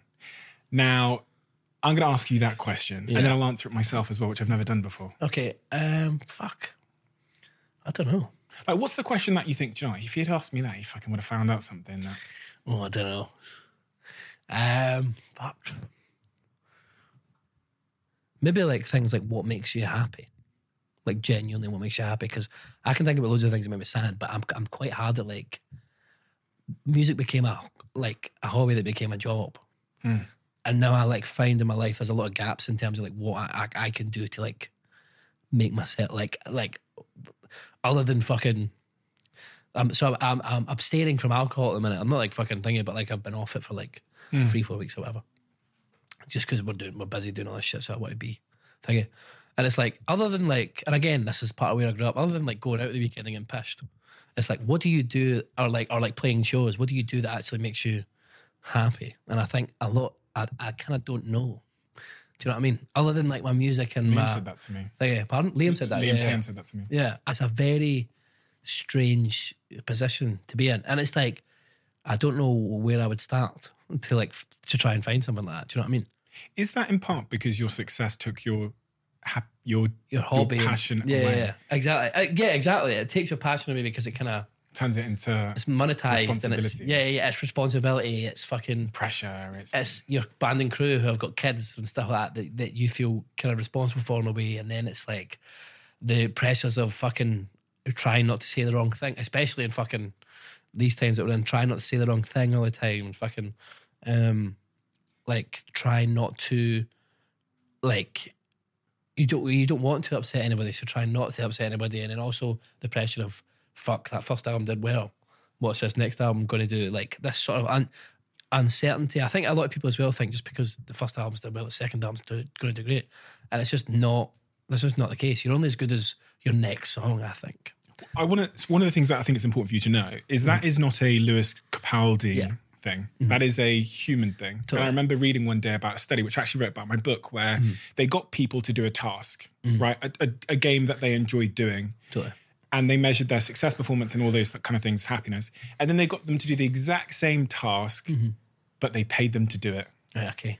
And their motivation and happiness dropped. Wow. And it's so paradoxical. You don't think, well, if you pay me to do something that I love, my joy of doing it will drop. That makes absolutely no sense. But you're right. It shifts from being passion as the key incentive and motivator to money or responsibility. And it's even something I think about with this podcast, because I started it because I love it. I love having these conversations and no one's fucking listening. Totally. Knowing all of this and about how motivation, money, I just want to keep fighting for the bit that I love and doing it my way and not allowing, you're good at this because I know you cancelled some shows when you just needed some time. It's just taking some fucking time when I need it and saying no. Totally. And I think that's the thing as well. It's like that we're saying about stopping before you are stopped. You get, do you know what I mean? It's like stopping when you have it's you who's made it, rather than you physically can't do this just now because you're in such a bad way. But what was the question that you'd want to ask to start about? Fuck, I thought I got that. You remembered? Yeah, come on. I don't think people ask me. So it would be around how I've dealt with the shift in my life from going from being like someone that the newspapers didn't write about to getting emails from the big newspapers saying, is this story true about your past or your life? And like in those moments, it's really fucked me. Like it's like, so I've had just this, like now the media seem to care about my life Totally. and sometimes they say things which aren't true. And I had thousands of employees. So they went back through all of my employees and remember this one article where they like found like 3 of them, which is like 0.01% of my employees. And I'd never met these 3 people. And those 3 people had a bad experience. They wrote a story about it. Not a bad experience with me, but a bad experience with someone in my business.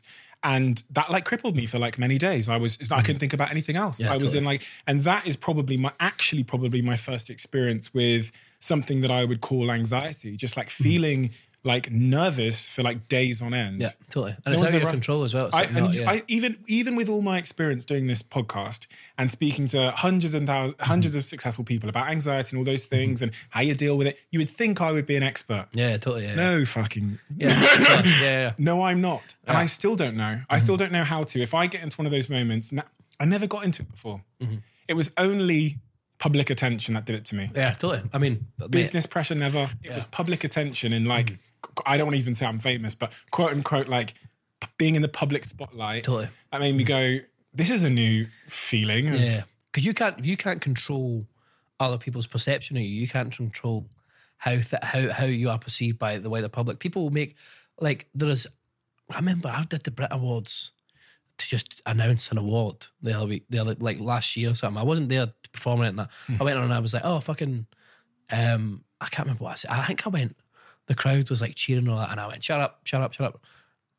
Very like jovial, no one was offended. You go online and there's like comments like, he's so disrespectful, because it was NHS workers in the fucking audience. They're like, it was like everyone there was like howling and all the rest of it. But he's so that's so disrespectful. Blah, blah.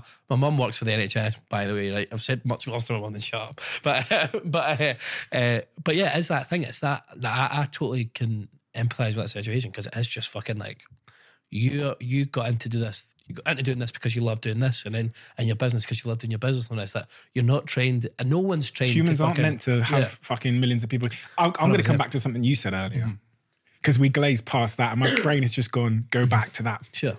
You're on Tinder. Oh yeah. Well, You're on dating app. I've just been kicked off of Tinder. Why? Because I think people think I'm They're reporting you. fake. Yeah. So I've been kicked off of Bumble, Tinder, Hinge, and Hinge is the one I love Tinder, right? Tinder's great, but Hinge is one I really want to get on, because I feel like that's now like mid-20s, like that's what people are on. I'm on a bunch of them. Don't worry about that. But then. And then I'll go, I got on this one. Someone the other day told me to get on this thing called Field. And I was like, oh, cool, there's another fucking dating app, whatever. And I go on it, and it's like so sexual. It's like it's all about like kinks and fucking BDSM. And I'm like, this is way beyond like anything I'm like tuned in for. But like, yeah, but kicked off Hinge, Bumble, Tinder, all this stuff. Because I'm thinking at the end of the day, I'm still fucking 25. But that's the thing as well, I always struggle with. Like, I don't want to like, there's always like people talk about things like a power imbalance of like someone being famous or whatever, and that, but I'm trying to like work that out as well. It's like a new thing of like, I don't want to like use my fame, or I don't want that to have any influence over someone who I'm dating.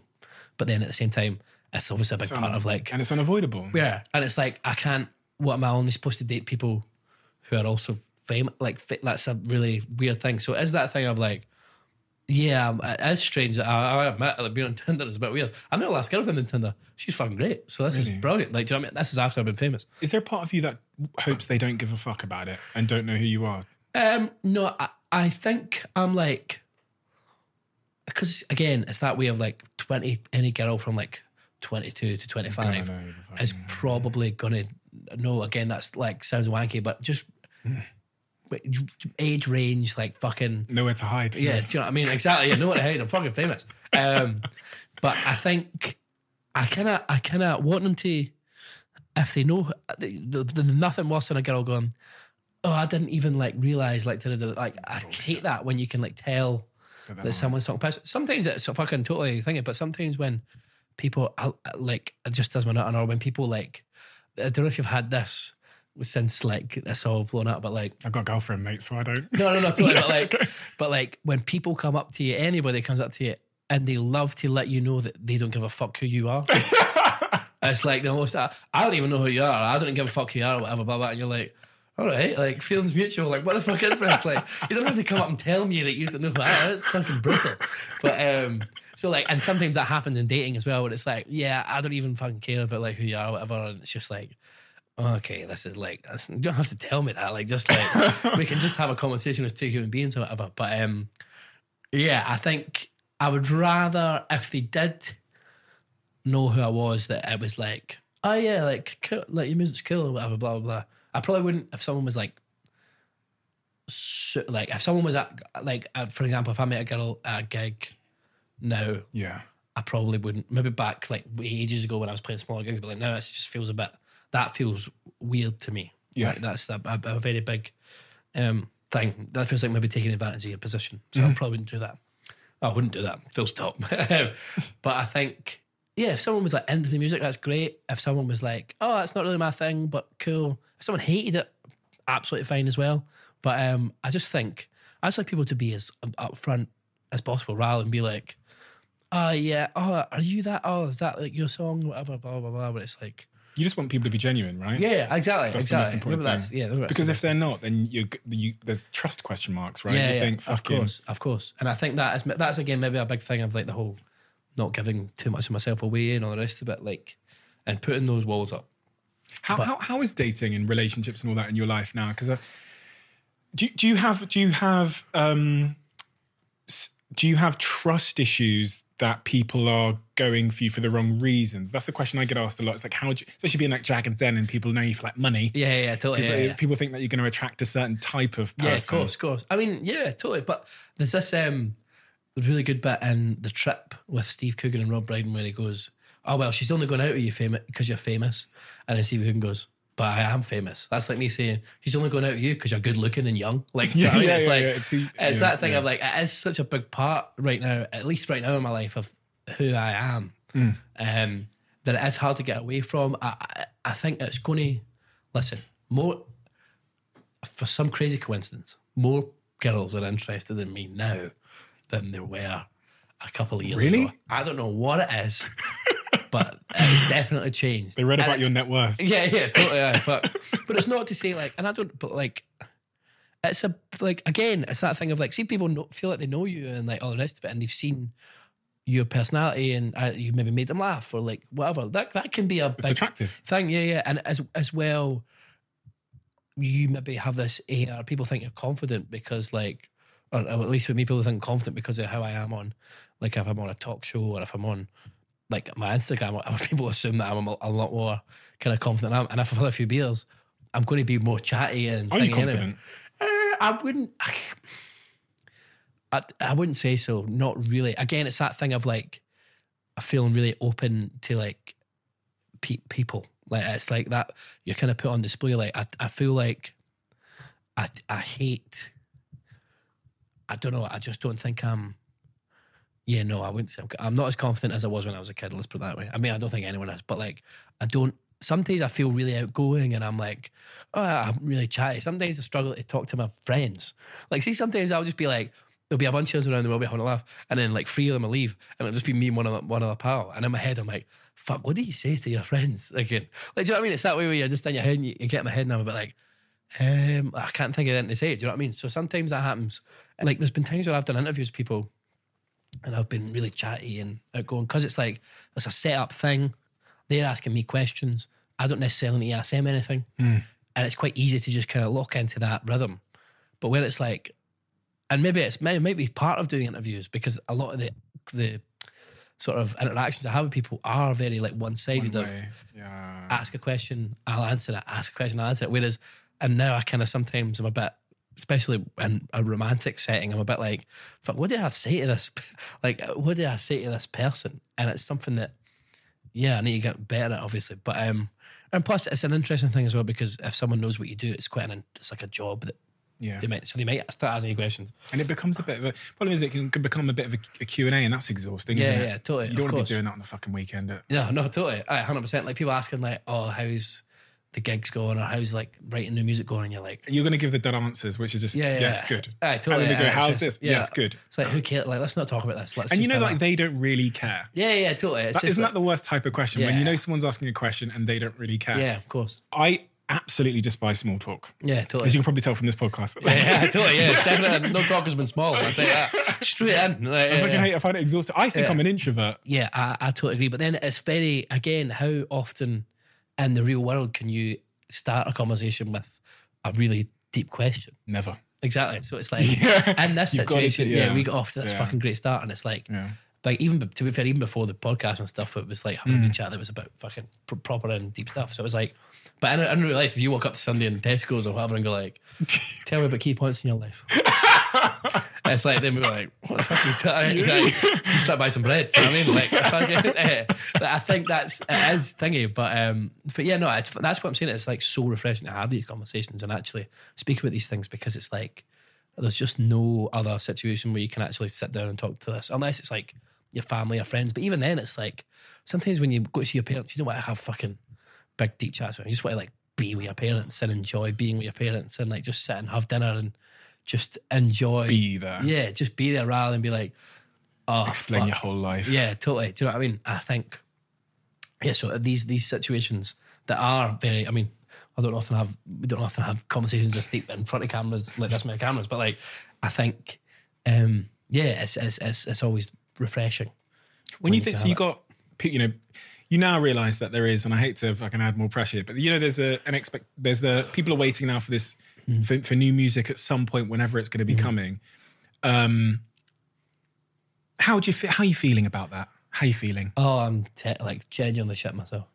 Points making this fucking new music where I was like, I didn't actually fucking care about this. I'm just going for the motions and writing these songs and all this shit. And then there would be days where I'm like, fuck, I'm sweating on this. So now the album's done and every single song on it I fucking love, and I think it's a better album than the first one, and I really care about it, and I really put a lot of, I write about a lot more stuff that I would never have spoke about in the first album, like pertaining to my own mental health and like my own sort of outlook on things regarding being famous or whatever. And I think like that, it's kind of like a nice thing to be scared, because I'm like, oh fuck, I really, really want this to go well because I really care about this album, and I realise I really care about making this music and being able to put it out and having this privileged position to be able to fucking go and do that. But yeah, I'd be lying if I said I was anything other than absolutely fucking bricking it. It's like, it's a serious, and it's like, it's that thing as well, like I said earlier, where people are like, oh man, you can fucking shout, you can fart on the mic and it'll go to fucking top 10 or whatever. Just because the last album did well does not mean that at all. It's like fucking, it's nonsense. Like, people want good music. If the music's shite, then it's not going to fly. Do you know what I mean? But you've done the bit you can control. Yes, 100%. So, but is there not now a risk of putting your emotions on the uncontrollable? Like, there's nothing now you can do. Once you've written music and you've done the hard bit, there's nothing more that you can do to control it. Obviously you can do promo and stuff, but that's not gonna, that won't, that's not gonna be the thing that pushes it over the edge. Yeah, no, totally. And it is that, it is like the fucking unknown, and it is shit that I can't control, and it is up to fucking, I don't know, a fucking higher power or fate or whatever, I don't know, but like, it's still quite hard to. It's one of those things where no amount of therapy I think is going to help me not focus on that. Yeah. And it is like I'm quite bad for like having anticipation anxiety, being like, because I'm ready to fucking go now. Like, I'm ready to go. Like, someone suggested that we push things back a bit the other day, a bit more, and I was like, I cannot wait like any longer to put this music out. This is like, this has to go out. And as well, if you wait too long, it's fucking, the album starts to mean less to you, and you kind of like, you get further away from writing those songs and what they meant to you or whatever. So, can I ask you a question though? Yes. If it goes really well, so if it goes bad, I kind of can guess how you probably might feel. Yeah. But if it goes really well, how will you feel? I don't know. This is the thing. I'm kind of worried that if it goes bad, I'll be relieved, because I'll be like, oh, fuck that, all that pressure's off. Do you know what I mean? Like, part of me kind of feels like that, and then part of me feels like, oh no, if it goes well, I'll be relieved. But then sometimes I'm like, oh, but if it goes well, I'll be like, fuck, I've got all this other shit. Like, do you know what I mean? There's only like, if it goes well, surely that just means more prying eyes and more like fame and more like thing, which again is fucking great a lot of the time, but it has its pitfalls, and it's like, will that then feed into the anxiety more, or is this my anxiety now? I've learned to deal with it, or will it get worse, or will it expand, or will it show itself in different ways? Or what would you say to a friend if they were going through thinking all the things you're thinking? What would you say if I was your best mate, we'd known each other since we were kids, and I was saying all this stuff to you? What would you say to me? I don't know. I'd say just like, remember why you got into it in the first place. Remember why you're doing it. Don't feel like you're working towards some end product. Feel like you're in it. This is the end product. You're enjoying it. This is what you're supposed to be doing. You're here. Fucking be here. Don't fucking, you're not, there's no fucking, it's not a destination, like this is pure like on a fucking card, but like there's no destination that you're trying to get to, but like just fucking like, this is the fun part. Like this is supposed to be fun. let it be fun. Do you know what I mean? Because I think the only thing that's stopping it from being fun is fucking my mind. Do you know what I mean? So, I mean, it's easier to say that to people than to say Yeah, this. it is. You're right. But they say, I mean, I've read the quote, I've posted this a few times myself, where they say, you know, if you always go through life believing happiness is somewhere else, then it will never be where you are. Totally. And it's like deferring the happiness to a future moment. But it's like a mirage. You see it in like when people are in those like movies in the desert and they see, I don't know, you're like chasing a rainbow and it just keeps moving off further into the future. Yeah. Mm-hmm. Totally. And I think that's the thing as well. Having done all this mad shit and then been to like the Grammys, fucking hate the Grammys. Fucking been to a bunch of other award shows that I didn't really enjoy. The award show that I loved the most was the Brit Awards the night that I had won 2 awards. Not because I won the awards, but because it was like the first time I ever felt like, oh fuck, we're celebrating this. My mum and dad were there, 3 of my best pals for home were like, well, able to come down and do it. The people who'd worked on the record were actually sitting at the table with me. We were like label wise and manager wise and that. We're like, that felt like an amazing moment. And then you realise it's because there was all these people there. It wasn't like because Of the I'm there and I've won something or whatever. It's because you're celebrating this with like people that you love and people that that have been through it all with you and have. My mum and dad, obviously. My mum gave birth to me, by the way. I don't know if that's... Oh, really? Yeah. Like, so like my mum and dad and then my friends who I've grown up with and then these people who have put their fucking blood, sweat and tears into making the record with me and then like the label and stuff who've fucking worked so hard on promoting it and getting out there. And I think that was what you realise is like, I mean, again, it's like so fucking like cliche or whatever, but that is like, you were like, fuck, this is genuinely why it's fun.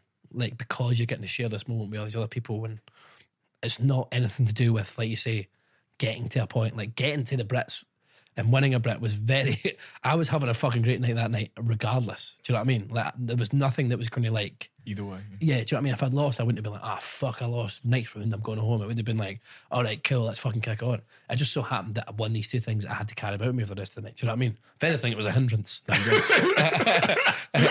There's a Capaldi. No, but then like, and then going to the Grammys. I remember Grammys start to finish, had a panic attack the whole time. It was fucking dreadful. Hated every moment of it. And when we didn't win, I remember feeling like, oh, thank God. And like, it just kind of like melted away. Because it was like, thank fuck, I don't need to go and do that shit. I don't know if it maybe was like, fuck, this is good. I don't know if maybe in my head I'm like, oh fuck, if we were to win something like that, that's like more and more eyes on you that maybe you can't handle at this moment in time. I don't know if it was like my body like telling me something, but I fucking hated the Grammys. Pish. Like all these things were like, and at that time it was just me, my manager, and like the guys who I wrote Sammy Love with. Like, I think when you can see the people, I mean, I love them to bits, and when you can see like the people you're like, who have kind of made you who you are, as it were, enjoying the things that you're enjoying and seeing it unfold and stuff like that, I think that's the buzz. So how do you take that with you going forward? Well, hopefully the record does well enough next time that I can ask for more tickets to things. Do you know what I mean? That's honestly like, but I think that's like it's just keeping those people close. And like, that's another thing about COVID and going back to like, I lived with my parents. Like, I didn't have a flat or whatever. I lived with my parents because I was on tour all the time. I never needed a house. So I moved out during COVID and stuff. And it's like that, realising like no matter what, however things go, no matter where you go, no matter what happens in your career or fucking, it's like, it's always just going to come back to that and those people and those, and like, where your roots are and stuff. I don't think it's just, for me, that's it kind of reaffirms the importance of all that stuff, COVID, like being there and being back. And yeah, I think that was for me, that COVID for me, that was kind of what I got out of it. And I think for me, it's just then taking that forward and try at any time I can share moments like that with people, even if it means that I was doing an award show in America, flying some people out and doing it. And it's like, it's like not worrying about like, oh fuck, it's quite expensive to fly it. Fuck it, fly them out, because it's like, it's going to make the moment. It's going to make the moment. Yeah, it's going to make, exactly, yeah. It's going to make it fucking what it is, and it's going to fucking, that's so the interesting. buzz. Yeah. Do you have any goals looking really into the future? Do you have any of those big bucket list style goals where you go, fucking hell, that would be? I'd like to write a song for a film. Okay. That's kind of my only, James thing. Bond or something like that. Maybe not. I don't know if I would. If that's me. I don't know if I'm suave enough to have that sort of like thingy. But I don't know, man. Like anything would be good. But like even if it's like, I don't know, some like indie film or whatever, it doesn't have to be fucking thing. I quite like the idea of that's like a new challenge, like writing for. I wrote for a game once. And that was quite fun. I enjoyed that. Do you reckon you could do it for a podcast? Yeah, fucking sure. Yeah. I like it. Like, come on, battle on the boys. That's I've it. seen your net worth. I know you're not cheap. No, but yeah. So that for me, that's kind of. I don't really have any like in terms of like chart positions and anything like that. Again, I never really had that the first time round, and I think it's only you're only going to be disappointed in situations like that. I think maybe.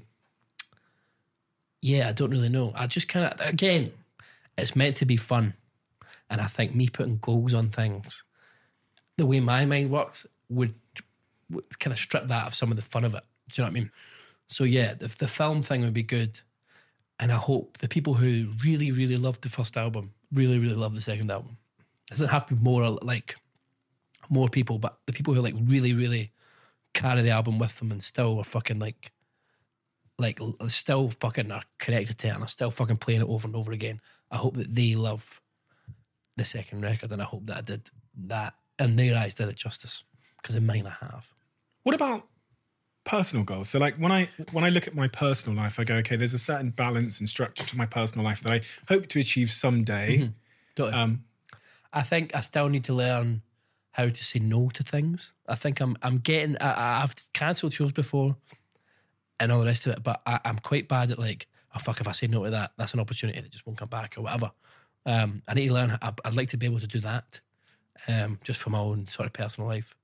I'd like to do some travelling that isn't relating to work at some point. I guess that's like taking time for myself out of like. That was kind of the plan over COVID. Like, well, what became COVID?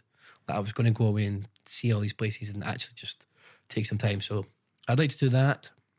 Kids. Relationships? I don't know. I mean, a relationship would obviously be nice. Not something I'm seeking at the moment. Were you on all these apps then, just for BDSM?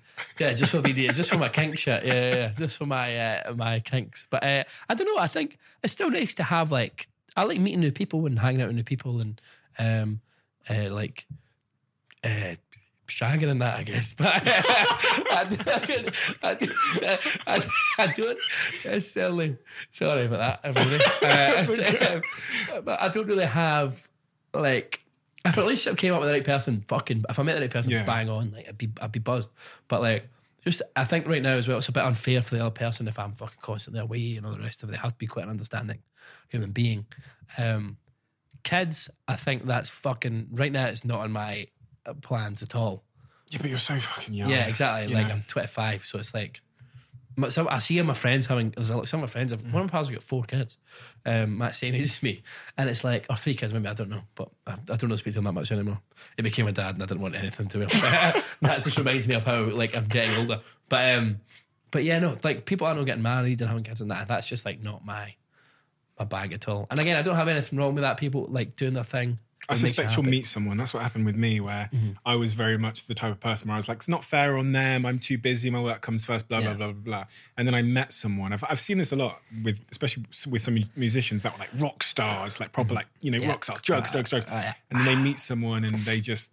Flip, yeah. Because a lot of time going out and doing stuff like that is boredom.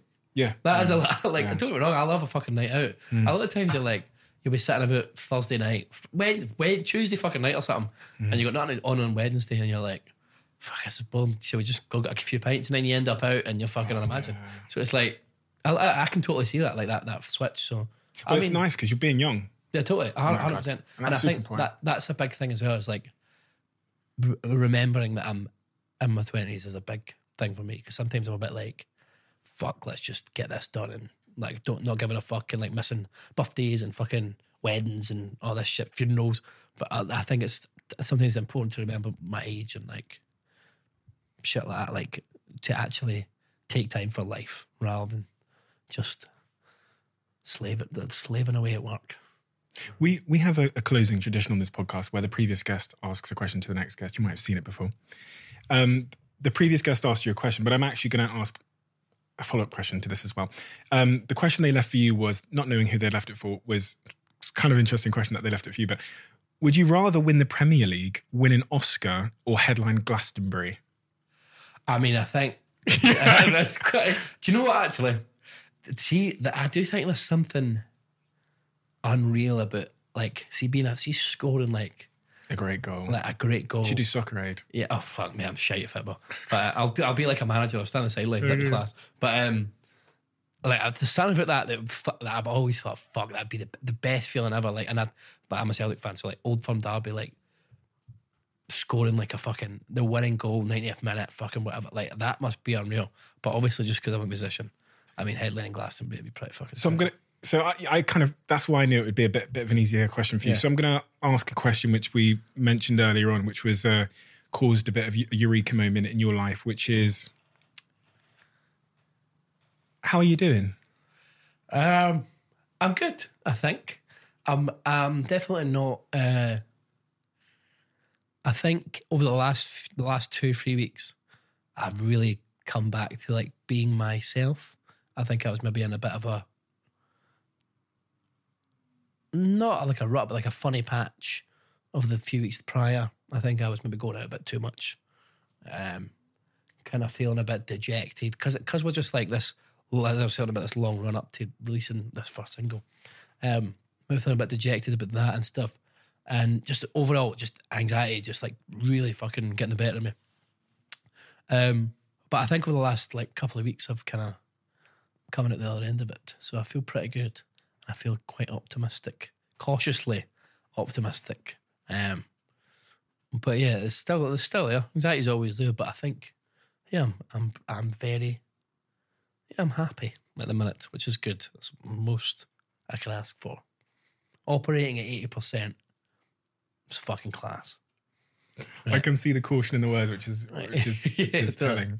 But do you know what? I couldn't be more. Like, I don't sit here and gas people up or really bullshit them because I don't really have to. You can say other things. Mm-hmm. I genuinely love your music. Oh, thank you so much. And I really, really mean that. Like, I genuinely, sincerely mean that. I've watched your acoustic tracks on YouTube, your covers on YouTube of your own songs. Yeah, totally. I've watched all of it, and I couldn't be more excited to hear whatever you do next. Oh. And I'm not even as a fan of yours, I'm not even anticipating it's going to be the same as last time. I'm actually just so intrigued to hear another Lewis. And when I say another Lewis, I just mean more Lewis. Totally, yeah. More from you, because your album was actually quite.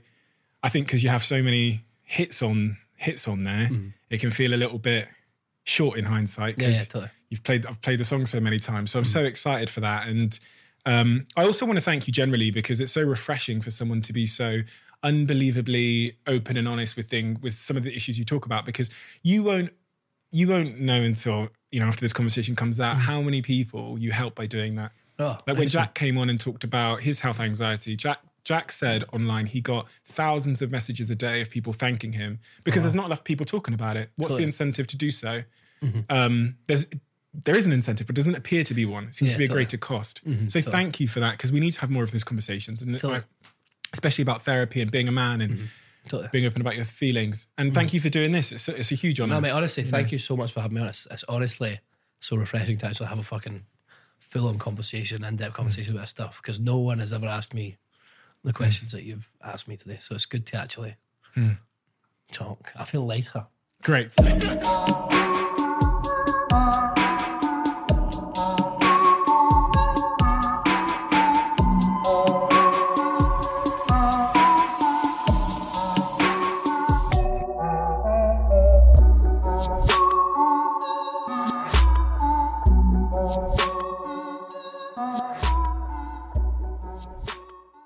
You are always one decision away from taking your business to the next level. And a decision that's helped me to transform my business is moving over to NetSuite, who I'm excited to say are a sponsor of this podcast. If you don't know already, NetSuite is the #1 cloud financial system, bringing accounting, financial management, inventory, HR into one platform and one source of truth. It's reduced IT costs because it lives in the cloud, so you can access it from anywhere. And the cost of managing and running multiple systems, because it's in one unified business management suite. My team and I don't have to worry about tasks being manual and clunky. and it means that I can be more efficient and to focus on more important things like bringing you the best episodes and guests on this show. So I become one of the 37,000 companies that have already made the move over to NetSuite. NetSuite has extended its one-of-a-kind flexible financing program for a few more weeks, so head to netsuite.com/Bartlett for a free product tour. Back to the episode.